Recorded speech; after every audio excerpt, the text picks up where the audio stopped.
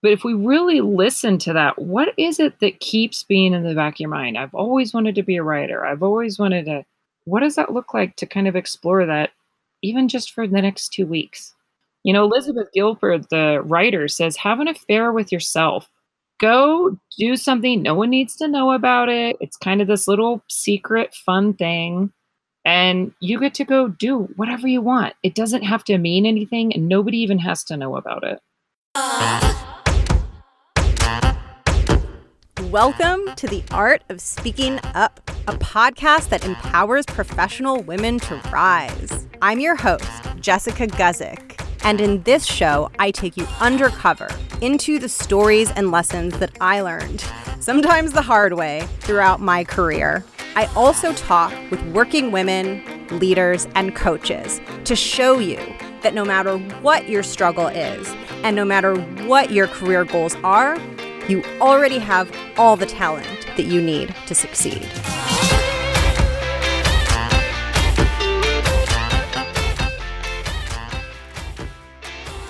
If you're feeling stuck, and there's so many ways that you might be feeling stuck, right? You could be very stuck in your negative thoughts and kind of stuck in that cycle of self-criticism where you're being so hard on yourself and you can only see the negative, and then because you're in a bad state of mind, you mess something up and then it just feeds the cycle.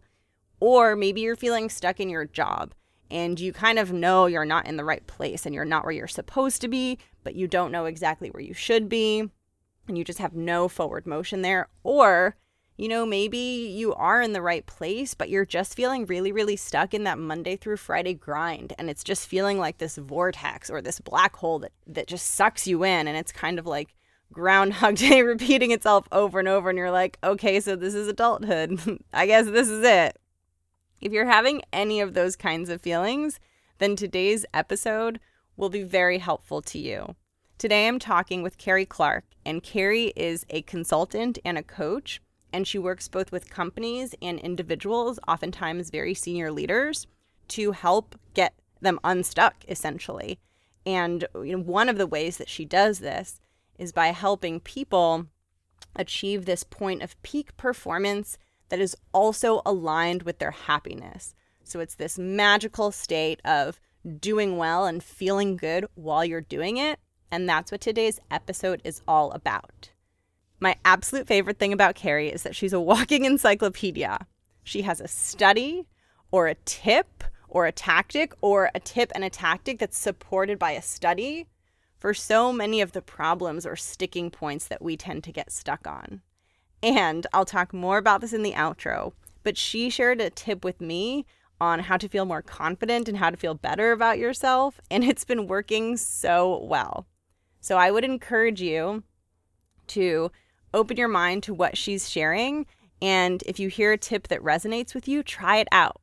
I put them all in the show notes and I can vouch that they do work. And I'll talk more about that at the end. But for now, let's get straight into my conversation with Carrie Clarke. So my background is I was trained as an attorney and practiced law on and off for kind of about 10 years, and then shifted into a sales role, and then met my husband who lived in New Zealand. So moved over there and I did kind of headhunting, executive recruiting, and got introduced to executive coaching when I was over there. And when we returned to the States about 5 years ago, I defaulted back as a lawyer and quickly realized that wasn't how I wanted to spend my life, and knew enough about kind of the coaching arena. And so I started my own coaching and consulting practice about a year and a half, 2 years ago. So that's what I'm doing now. Wonderful. And one of the things that you see and often focus on in some of your work is mindset and struggle. I would love to hear how that shows up and what you've seen. Yeah, it's interesting. Kind of an old saying in sales is sell them what they want, but give them what they need.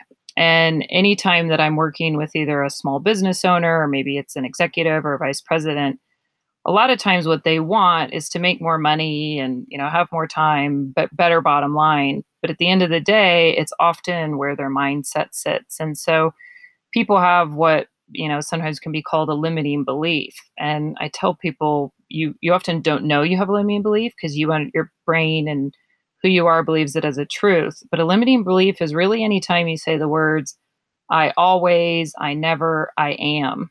And so a lot of people grow up saying, I'm bad at math. I'm a horrible athlete. I'm not a morning person. I'm really bad at public speaking. And these are stories that we tell ourselves that actually can become a truth because that's the way our brain processes everything. And so, an interesting story that I like to tell anyone regarding mindset, because it is something that's antidotal, is back in the 1950s, there was a guy called Roger Bannerman, and he's famous for breaking the 4 minute mile. Before he broke that barrier, it was known worldwide. There was doctors, there was physicists, everybody studied it. They said it was impossible for the human body to break a 4 minute mile. So guess what? No one broke the 4 minute mile. Roger Bannerman spent 2 years doing nothing but visualizing. He still did his training, but he admits it wasn't actually as rigorous. And guess what? He breaks the 4 minute mile, and he broke it by a full second, which is actually a lot. And so people go, well, okay, maybe he was going to do it anyways. I think the story is more beneficial for after that. So Roger Bannerman breaks it in 1954. The next day, another guy did it. And then another guy did it. And then another guy did it. The second everybody was given permission and told it was actually possible, then all of a sudden there was all these people breaking the 4 minute mile. And so our brains really are that powerful, and they do what we tell them to do. Our brain has two jobs. One is to keep us alive, and two, it's to keep efficiencies so that we can stay alive, conserving calories, so to speak. And so we process everything as a life or death. It's the lion at the door in the caveman times. And so we have to look at it. Okay, if I'm scared of starting a new business or I'm scared of public speaking, our brain sees that exactly the same as life or death. So once we know we're safe, then our brain wants to go to the least amount of pain or discomfort or unknown because it wants to conserve its energy. So going into new avenues or trying something new seems scary. And now it's not defaulting on stuff that we already know. Is it more of a long-term kind of like mindfulness practice to have that not get in the way so much, or is it more about how you handle these things in the moment that you're feeling afraid or thinking like, "I can't do this?" Well, I think it's both. I think it's a muscle, just like you can't go to the gym once a year and be like, all right, I'm good. I'm done with my cardio for the year. That would be great. Yeah, it would. And there's a lot of shortcuts that, I think we're all looking for. But, at the end of the day, what your mindset is and how you see the world is every day. 95% of all of our decisions are done unconsciously or subconsciously. And so we're not even aware of everything that's out there. We process 400 billion bits of information every second, or we're exposed to it. We can't process all of that. We're lucky if we can process 2,000 bits of information. That's still per second. So, what is it that we're filtering out? And why do we see some things and not another? The clinical term for it is we have a reticular activating system. And what that is it's a filter of how our brain sees everything. So, we get to tell it what to focus on. And so, a lot of people go, oh, this is really woo woo and glass half full type of thing. No, if anyone's ever had a red car, the day they bought it, they felt like everybody they knew had a red car. Or when you're off looking for a new pair of black shoes, as soon as you buy that shoe, meaning it's possible, now all of a sudden you see black shoes that you love everywhere. That's not serendipity. That's literally your brain filtering and focusing on things that it already knows to be true. And so if we look at, our job or really anything, we get to choose how we view it, and we get to tell our brain which of those 400 billion bits of information should I focus on. And so it really does become a Pollyanna of the more good you see, the more good you see. And it can swing the other way too. I mean, I know I've experienced this. You're literally only able to see the things that you're bad at or the things that you messed up or the things that went wrong, and you're I've had times where I'm completely blinded to an accomplishment or a strength or a skill. Yeah, and that's again, you go back to our brains trying to keep us safe. So we do remember the bad things more because it's a survival technique. There's some people that say for every negative thing you hear, you've got to hear 7 good things to cancel that out. Or, for every bad thing you do, you've got to do 7. You really do remember it. That's true because you remember it more clearly because your brain's trying to keep you safe. So that is when you have to be even more attentive to what are the good things. And so, an exercise that I often have people do when their confidence is low is make a list of 100 accomplishments. Hmm. And people often kind of gasp at it and then they get a little bit excited and they write the first 20, no problem. And then like 21 through 100. Well, guess what? Did you walk without tripping today? Because guess what? That's actually pretty amazing. Did you have running water in your house? Did you tie your shoes the first time?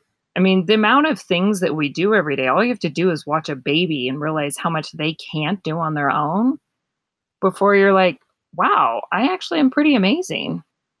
So, whatever you're focusing on, whatever you're telling your brain or your reticular activating system or your mindset, all those things can be similar, but we get to choose. We get to choose how we see the world.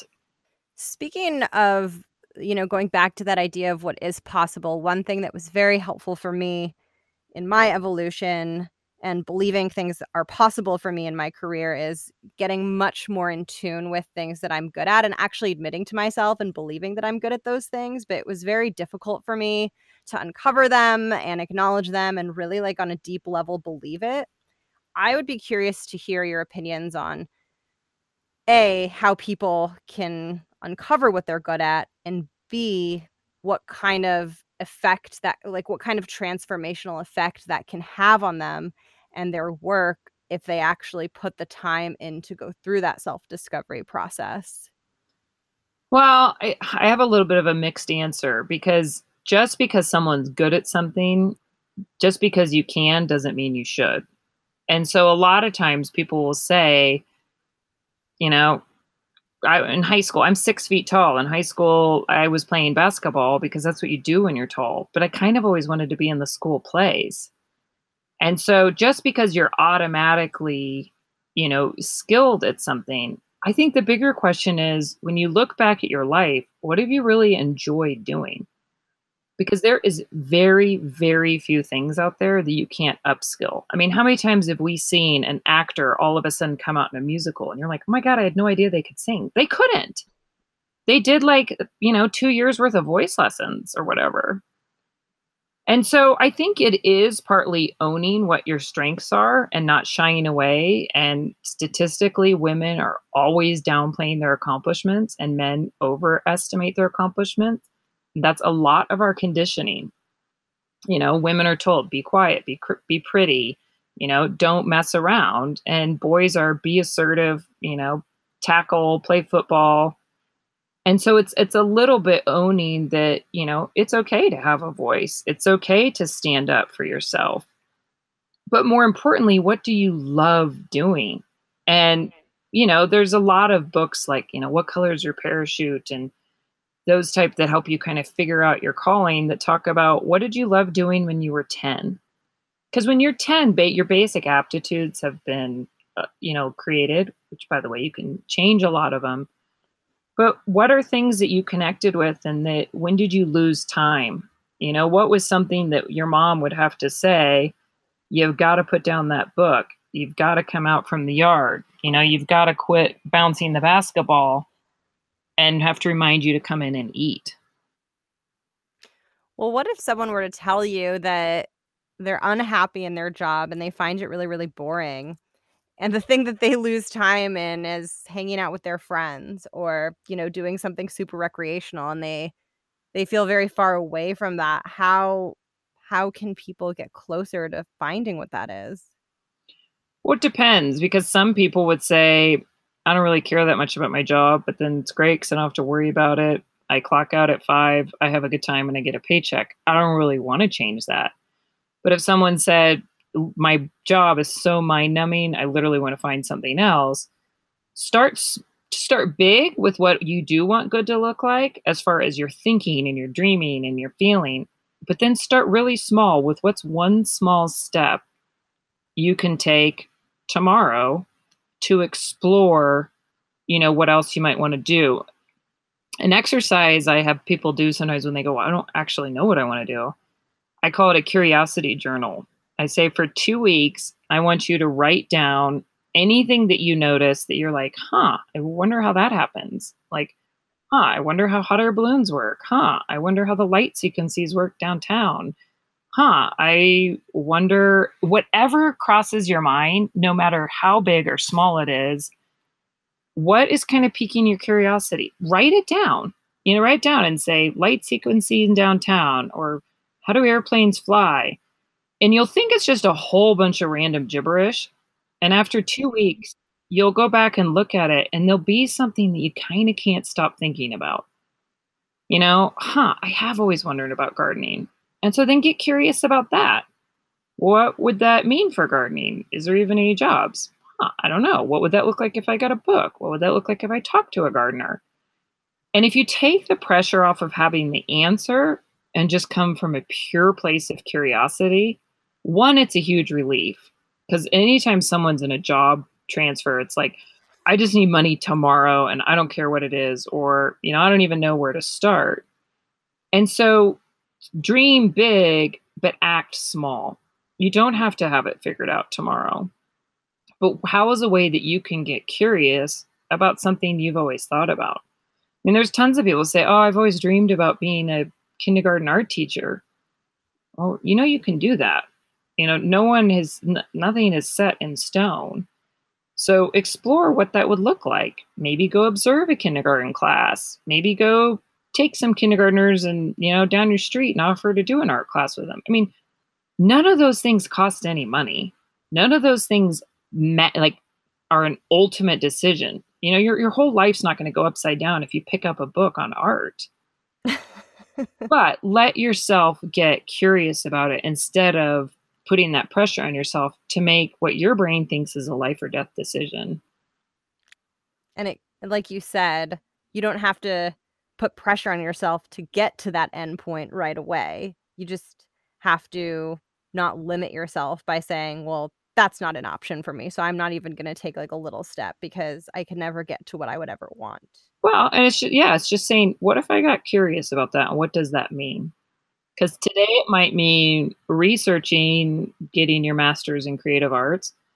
Next week it might be taking someone that has that degree out to lunch and asking them about it. But that's where it's tapping in. Your body knows what you really want to do, your intuition, your brain, whatever you want to call it, which is why you feel uncomfortable or like bad if you're in something that's not a good fit. So if you know when you're in a bad situation, think about when people call it a sixth sense, where you walk into an elevator and there's someone that makes you feel uncomfortable. You instantly have that reaction. And you don't have it with everybody, but you do with some people. And then you go and do all the chitter chatter of why, oh, I shouldn't do this and this person's fine and whatever. But if we really listen to that, what is it that keeps being in the back of your mind? I've always wanted to be a writer. I've always wanted to, what does that look like to kind of explore that, even just for the next 2 weeks? You don't even have to tell anyone about it.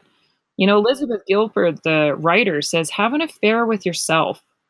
Go do something. No one needs to know about it. It's kind of this little secret, fun thing. And you get to go do whatever you want. It doesn't have to mean anything, and nobody even has to know about it.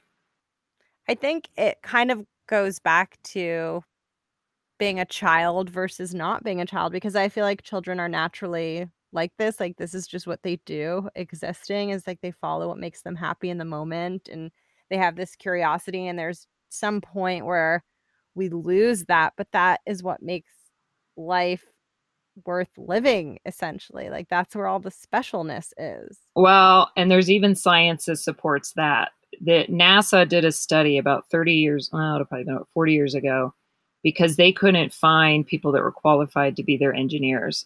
And so they hired this group of scientists to go out and research, basically saying, where's our talent pool going to come from? And they tried people from different backgrounds and they started doing different ages and they started going younger and younger. And they found that their tests were getting better and better. The conclusion of the study, they came out with the results that 98% of 5-year-olds test as creative genius. 98% of 5-year-olds are creative genius. By the time you get to 30, it's less than 2% of the population that will test that way. Kids aren't ashamed. Kids ask a ton of questions. Kids assume everything's going to work out. My kids last year asked to go to Disneyland for Christmas. They just assumed that was what was going to happen. They weren't like, oh, I hope, or I'm worried. My kids are 5 and 7. They were like, no, that's what we're doing. Well, guess what? We did go to Disneyland. So, they just never, when they call and ask a friend over, the other day my daughter asked if she could call a 10-year-old over for a play date. And I was going, well, I don't know. She wasn't thinking about whether or not, a 10-year-old was going to come to a 5-year-old's house. It was like, well, this is what I want to do. This is what I'm going to do. But they are wide-eyed and curious and playful with everything. And, companies are finally grabbing on to the concept of play. And if you Google, there's all sorts of great TED Talks and research that if you introduced play into your life and into anything you do, the statistic is 61% more likely to complete a task that you think is fun. And so companies have figured that out. And I have a client who she wasn't doing her accounting. She wasn't doing her accounts payable or accounts receivable because she hated it and she thought she was bad at it. And it just became this huge thing. She was going to go out of business because she was literally not invoicing and processing her payment. And so we did all these different exercises and found out that she loved unicorns when she was little. So she literally went and got a unicorn hat that she puts on right before she does her accounting, which now takes her like 50 minutes a week. But it's this like super fun thing and she's all excited and it's like becomes this game for her. It's the same job she was doing before the unicorn hat, but for her, that became this fun thing, and people listening to this will be like, oh, great, I have to go buy a unicorn hat. No, but what can you do to make it more fun? Mm-hmm. What can you do in any part of your day or any part of your job that makes it more fun? Because by the way, look at a kid, and look how easy kids learn new concepts and new skills and new languages. They don't put an attachment on it. It's a game to them. And there's an openness too. And I feel like that openness can really propel you forward because you start thinking, oh, what do I want? What is my goal? What is my dream? And you stop thinking like, well, what am I good enough for? And what am I able to fill and what am I qualified for? And I mean, there's a time and a place for that maybe, but I think that more expansive way of viewing things can be so powerful. Well, my one of my favorite quotes is from Henry Ford, and he's famous for saying, "If you think you can or you can't, you're right." And it seems very convenient, and a lot of people will say, "Oh, well, it doesn't work," and blah blah blah. You know what? Try it. Try it even for 2 weeks, where you say, "How could I make this more fun?" Does that mean I'm going to play music when I'm doing the dishes, or am I going to light a fun candle? Or am I going to give myself a reward at the end of this? There's tons of ways to make things more fun or more playful.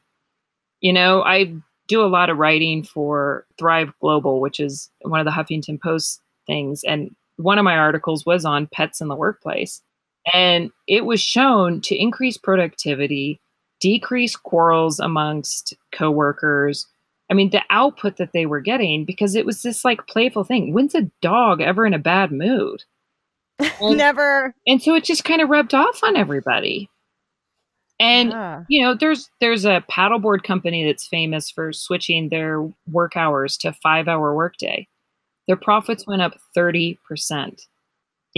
All these things that we think we have to do. You have to work long time. You have to do this. You have to be mean to your employees. Your boss has to be a jerk or it's not a good job. We've just kind of made this stuff up. The crazy thing to me is that there's such high ROI in this. How are more companies not trying to go to town and figure out like how they can get this insane level of performance and cut costs and create this atmosphere like the paddleboarding company. I really do think it's moving that direction.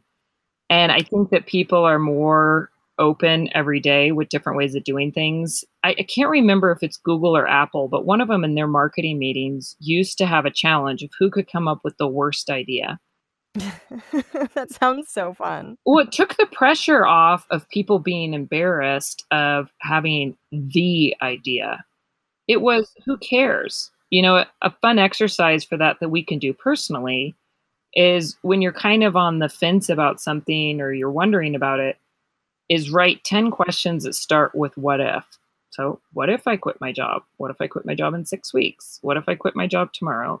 What if I quit my job and became a tightrope walker? What if do whatever you want? Give yourself permission to write whatever you want, but there'll be something that pops out in the midst of that you're like, yeah, that one I kind of can't stop thinking about.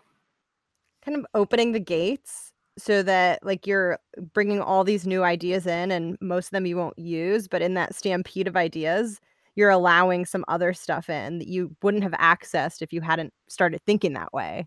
Exactly. I call it kind of fine tuning your creativity muscle. Most of us aren't very creative all day. Go back to the statistic that 95% of all our behavior is done unconsciously or subconsciously. We basically are like going through life like robots.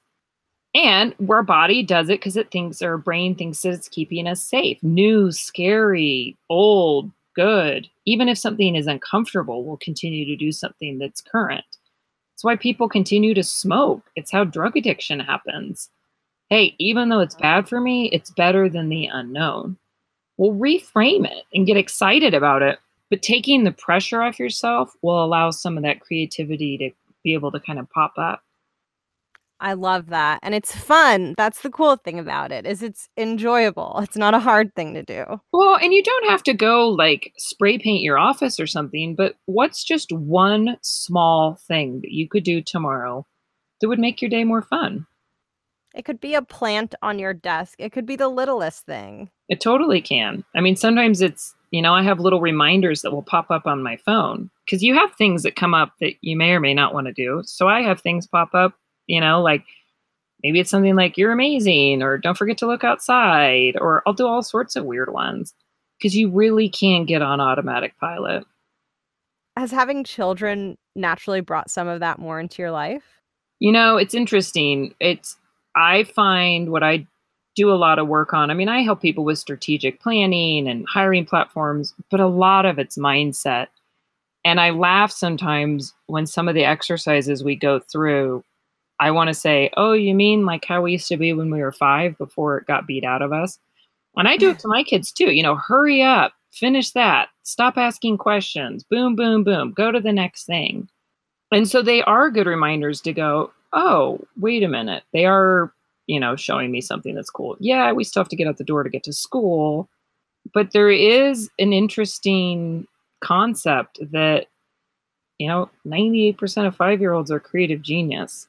And Mm. when you look at the average 40-year-old and they're being, they're meditating and they're being more mindful and they're spending more time in nature and they're getting more exercise. Oh, you mean like we did when we were in kindergarten? And when I was younger, there was that poster hanging everywhere that says everything I need to know I learned in kindergarten. It's kind of true. Work should have recess. Well, think about it. You're more productive if you do have regular breaks. A lot of companies now have walking meetings. Get outside, walk around, you connect with each other, get out from behind your desk. I just have like these very positive memories of like rushing onto the yard to go play all of the games and being so excited. And when did we stop doing that? Middle school, maybe high school. Well, I mean, a lot of people say before. We live in a very strange world where we say we want these things and then we do these things that don't get us the things that we say we want, but we don't want to change. We're very strange creatures. Well, and it's funny because we will do something even if it's uncomfortable, but it's known. So we'll keep reverting back. But it goes so much to silencing out some of the chatter. One thing that I'll even have big executives do is do like a cross on a piece of paper. So there's four categories, and I write mental, physical, spiritual, and emotional in each of those four boxes, and list three things in each of those areas that support you in that area. So, what do you need to do to feel physically optimal? I've got to get 8 hours of sleep. I've got to eat healthy food. I've got to exercise. Emotionally, how do I feel heard or supported? I've got to spend time with friends. I've got to go to my Bible study, whatever. Spiritually, what is it that you honor or reach out to? What is it that's important to you? And then mental, what are things that get you excited? What do you like learning about? And try to do one of those a week to start. But ideally, you should be doing one out of each category, if not three, every day. It's mental, physical, emotional, spiritual. Yep. Because if we're not taking care of ourselves, if we feel terrible and we're not sleeping and we don't feel like we have a support system, Harvard's famous for that big study that I think it was like an 80-year study on happiness. And they studied rich people, poor people, everybody. And their ultimate conclusion was relationships are what end up, resulting in someone being happy or not happy. So what are you doing to nurture your relationships? But I don't know how we can expect to go and solve all of our career problems or our parenting problems or marital problems if we're not taking care of ourselves. If you have an iPhone, you know that if you plug it in when it's at like 50%, it charges up within like 15 minutes. But if you let it get down to zero, you actually have to turn it off and charge it for hours. We're the same way. If we're letting ourselves get below 50%, we really need to pay attention to that. It took me a long time to really understand that. So, what are some things that you do?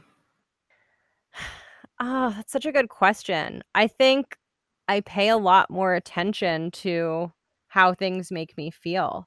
And so, I do a lot of the same things I do. Like, I'll make sure I'm socializing and spending time with people I like, but with much more of an awareness of who are the people I actually want to be spending my time with, and like these decisions that I'm making on how I'm going to fill my time, are they actually making me feel the way that I want to feel? Because a lot of times I will just go through the motions on autopilot, and I'll stop for a minute and check in with myself and think like, "Oh, I don't want to be doing that even though I thought I did." And so just noticing more what actually brings me enjoyment and noticing what's draining me. I think I used to just like push through all of that. And gosh, I don't know how I did it. I think I was just really unaware, but it's a really exhausting way to live your life.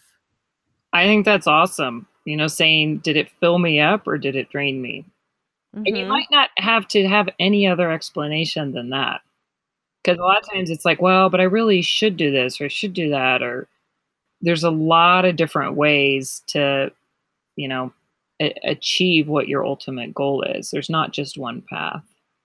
The other big thing, I maybe this is helpful for people, is I just stopped seeing myself as the universal problem solver and the universal person who's responsible for doing everything and making sure everything is good and everyone's happy. And I have a very strong bias and tendency towards doing that because I just have this bias to action and I like things to be done well and I like to get things done. So it's kind of in my natural urge to like look around me and see what's not working and see what's broken and see how I can fix it. And I've had to untrain that in a lot of ways and just making sure that I'm exercising that muscle in ways that enhance my life and not in ways that I just feel the urge to, but it's actually not fulfilling me and it's actually leaving me feeling very drained and very depleted. Well, I think that's huge. I mean, when you said awareness, that's always the biggest thing. Are we aware that we're having a limiting belief? Are we aware something's draining us? Are we aware of something that makes us happy? And it seems obvious when you ask someone, like, oh, what are five things that make you happy? People say, oh, what's my family? It's this and that or whatever. And you're like, no, but what do you enjoy doing? And it is not uncommon at all. And trust me, if you hang around lawyers, they're like the worst. where you say, "What do you like to do besides work?" And people are like, "Well, I don't know. That's what I do. I work and I go to the grocery store and, that's it." And so doing things like a curiosity journal or thinking about what you loved doing when you were 5 or 10 and just letting yourself ask questions about, how could I make this a little bit more fun tomorrow? I completely agree. That reminded me of a good friend of mine who had a glitter themed party and told everyone to wear really sparkly, really glittery, crazy things. And we were both telling each other, like, we should be doing this all the time. We should have glittery nights out every single night. Well, it is. And it can be something as obvious to that. And it can also, gratitude is a big piece as well. One of the things we had talked about before was, you said, what would you do if someone had a fear of public speaking? Well, one, you can go through the whole limiting belief, but a real quick solution is your brain can't be in a place of fear and gratitude at the same time. Impossible. And so, if you're getting ready to public speak, all you have to do is think about how grateful you are that the sun rose today. Whatever you want, something that you truly, truly feel grateful about. Your brain can't also be scared. And it's part of picking out every day, what's going right? What's going Hmm. well? What are things in my life that I like and that I want more of? And what's interesting is the research on gratitude has shown that even the act of searching for something to be grateful for is just as beneficial as finding the thing that you're grateful for. So even if you say, okay, I'm going to find 10 things every day I'm grateful for, and you only get to like 4, just the act of trying to get the 5 through 10 is actually going to create additional synapses in your brain. It starts rewiring you. And then back to that reticular activating system, now we see more great things out there that are happening. Training yourself to look for the positive. It is. It really is like Pollyanna played the glad game. How can you be happy about the current situation? In psychology, it's called reframing. There's a story that another entrepreneur told about how he had a client who had $100,000 launch and he had another client that had $100,000 launch. Same month, same industry. One of them, it was like the best thing in his life. It was a game changer. The other one, it was the biggest disaster and he was like a mess over it.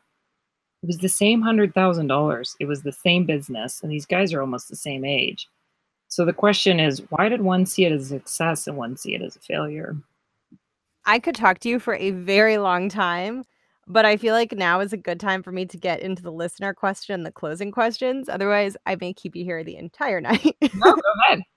All right, cool. Well, you started to hit on the listener question, but I'll ask it and then you can build upon it. So the question is, I'm so good at doing my actual job and so horrible at presenting the results of my work to my manager and other leads at my company. I'm just not good on the spot and in front of groups. How can I get my communication to match the quality of my work so that the value of what I'm doing is understood by those who don't work with me day to day? Sincerely, tongue tied. So we talked about the gratitude piece, we talked about the mindset piece. But another thing I would encourage this listener to do is make a list of 5 things that she's great at her job and really read those and feel those and embody those before she gets up and speaks. And the reason is because when we're talking to somebody, even if it's over email, you can tell if someone's in a bad mood. There's just something about it you can tell isn't quite right. You can tell if someone's being genuine. You can tell if someone's angry, even if they don't say anything bad. And if this person is really embodying, look, I'm really good at my job. I know this stuff really well. I'm great at communicating my things and embraces all of that, she can't help but portray that when she's talking, regardless of the words she uses. Now, on strategical tactics, you can do like a note card, you can do little bullet points of things that you want to say. You can practice with someone else. But if she's someone who's really good at her job and she knows she is, she's just not totally sure about how to present it. I want her to own and focus on, why is she good at her job? Because that will remind her why she's the one out there speaking. I love that answer so much. I'm going to use that too. Well, there you go. This is stuff we all have to do. I mean, this is every day. This is stuff that I do in my own life, and it's really no one's immune to it. I mean, I've worked with everything from the CFO of a large Fortune 50 company to, a mom returning to work. Everybody has these same things. And the great thing is that we can change them all. Absolutely, and even as you start to change them, then you start wanting bigger things for yourself, so the challenges get bigger and newer, so I feel like there's always something ahead where you can apply these things, even if you're making progress. I don't think it'll ever stop. Well, it's what's the possible possibility that you have ahead of you. The Ah, more I love more that. you want to see and the more that you're capable of, then it does. It's the momentum, but it just widens that universe. I tell people you get to choose. If you want to be happy, then go do that. What's one small step tomorrow? You want a different job? Explore some of those options and what's one small step you can do tomorrow. It doesn't mean anything. It's just something to take you one step further to kind of clarifying what you do want. I love this. I'm feeling very open right now. I'm feeling like, ooh, the world is at my fingertips. Well, there you go. You'll have to keep us posted what's next for you.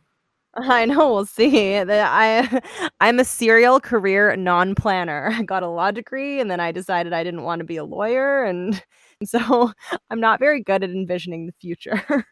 Well, but maybe you're really good at figuring out how you want to feel, and that's what you're following. That is very true, and I'm getting better and better at that every day. Well, from one person's law school to another, I get you. Yeah, I have no regrets about the decision I made. Maybe some regrets on getting the degree, but no regrets on changing my mind after. Well, and it's interesting because it used to be that, our grandparents had one job and they kept it forever. And then when I graduated from school kind of a while ago, they said that people would have between 4 and 5 careers. They're now saying that people are going to have 25 jobs minimum. And that's Jeez. okay. You get to choose and variable. When I was placing CEOs, we would never expect someone to stay more than 3 years. And if someone had stayed more than 3 years, really more than five, you start to wonder how much they've grown. So there's always cool stuff right around the corner, but we kind of have to be open to seeing them. To change new possibilities. Yep. Wonderful. So I'm going to ask you the closing questions that I ask everyone. The first one is this podcast is called The Art of Speaking Up. So I would love to hear from you what that means to you and why you think it's important. I think speaking up has a lot with sharing your voice with your audience. And sometimes the audience can be yourself, sometimes it's your boss, sometimes it's your kids. But I do think that if you really, really listen to your intuition and you feel like there's something you want to share, do it because it can literally change someone's life, even if you think it's something really small. It could be something that empowered someone. You could speak up because you were worried about somebody's safety. You could speak up because you told someone that you liked their shirt today, and that was all the difference they needed to have a good day. But when we use our voice for kind of, use it for good, so to speak, that's what I think of when I think about speaking up. I love that, using it to enhance the quality of other people's lives and experiences. Well, and our own. There's a study out there. It's called The Power of Eight by, no, I can't think of her name, but she did a huge study on what was like when people meditated or set intentions to each other. And what they found is that the people that were receiving these good acts, it was half of what the people that were actually sending them.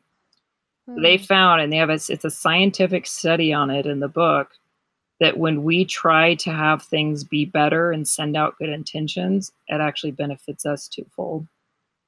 That's so cool. I'm going to check that out. I'm going to check out these studies because I'm very fascinated by this stuff. Well, I'm full of them. I figure that's what I learned in law school was researching. I love it. I love hearing this stuff. I'll get to the last question so that I don't keep you here too long. The question is about what you want to share with listeners. So I started this show to help women feel more confident, to help them feel less alone in whatever they're dealing with, just to reach them and make them feel seen and heard and good about themselves. So I wanted to turn the floor over to you to share whatever it is you would want women to hear. I think a big message that I would love for women to start embracing is that it doesn't have to be or. So it doesn't have to be a family or a career. It doesn't have to be vice president or you see your loved ones. That it can be and. I think the premise of you can have it all is, I don't know, that's a loaded sentence. And I think that you can have it all at different times. You can have it all of what it means to you, but you don't have to choose. You don't have to choose to be pretty or smart. You don't have to choose to be outspoken or well liked. And next time that, you question yourself and say, well, if I do that, that's going to happen. Reframe it to yourself and say, what if that's an and? What if I get to do both? And what if you approach the situation as if you do get to do both? I love that. Thank you so much, Carrie. You're welcome. Thank you so much for having me. I really appreciate it. Thank you for listening to my conversation with Carrie. I loved talking with her. I was blown away by her knowledge and her intelligence. She was really quick and sometimes hard for me to keep up with as an interviewer, which is an amazing compliment because she just had an insane amount of knowledge. So I hope you learned something in this episode. She suggested a bunch of different tactics and strategies, and I personally don't want to forget about all of them. So I listed them in the show notes in case you're wanting to go back and revisit some of the tips that she suggested and try them out for yourself. So pop into the show notes if you want to check that out. And she gave me another tip that we didn't cover in our interview, but she and I talked about it before we did the interview, and it's been working so well for me. So I wanted to share it with you in case you're interested in giving it a try. And it's so freaky, and I was so skeptical of it, but it's been working, so I'm going to share it. But basically, she told me that if you have a goal that you're working towards, or if there's something that you want to do or achieve or change, then in the morning or at night, when you're brushing your teeth, hold your toothbrush in the hand that you don't normally use to brush your teeth. And as you're brushing your teeth with your non-dominant hand, think about your goal and in your head say an affirmation about the goal. So if you have like a big important meeting coming up at work, while you're brushing your teeth with the opposite hand, say, I'm going to bring my best to the meeting, or I'm going to do so well in the meeting. And think about that as you're brushing your teeth. I know it sounds super crazy and nuts, but Carrie is super science-based and evidence-based. So I was like, okay, I'll give this a whirl. And it's been great. So I highly recommend that. I got kind of lost in the conversation with her. We went off script, which happens a lot. And I forgot to ask her where people can reach her. So if you're interested in learning more about her work, her website is nextlevelcoachconsult.com, and I will put the link in the show notes also. It's been wonderful talking with you. It has been so great to have everyone listening. Thank you so much. You have no idea what it means to me.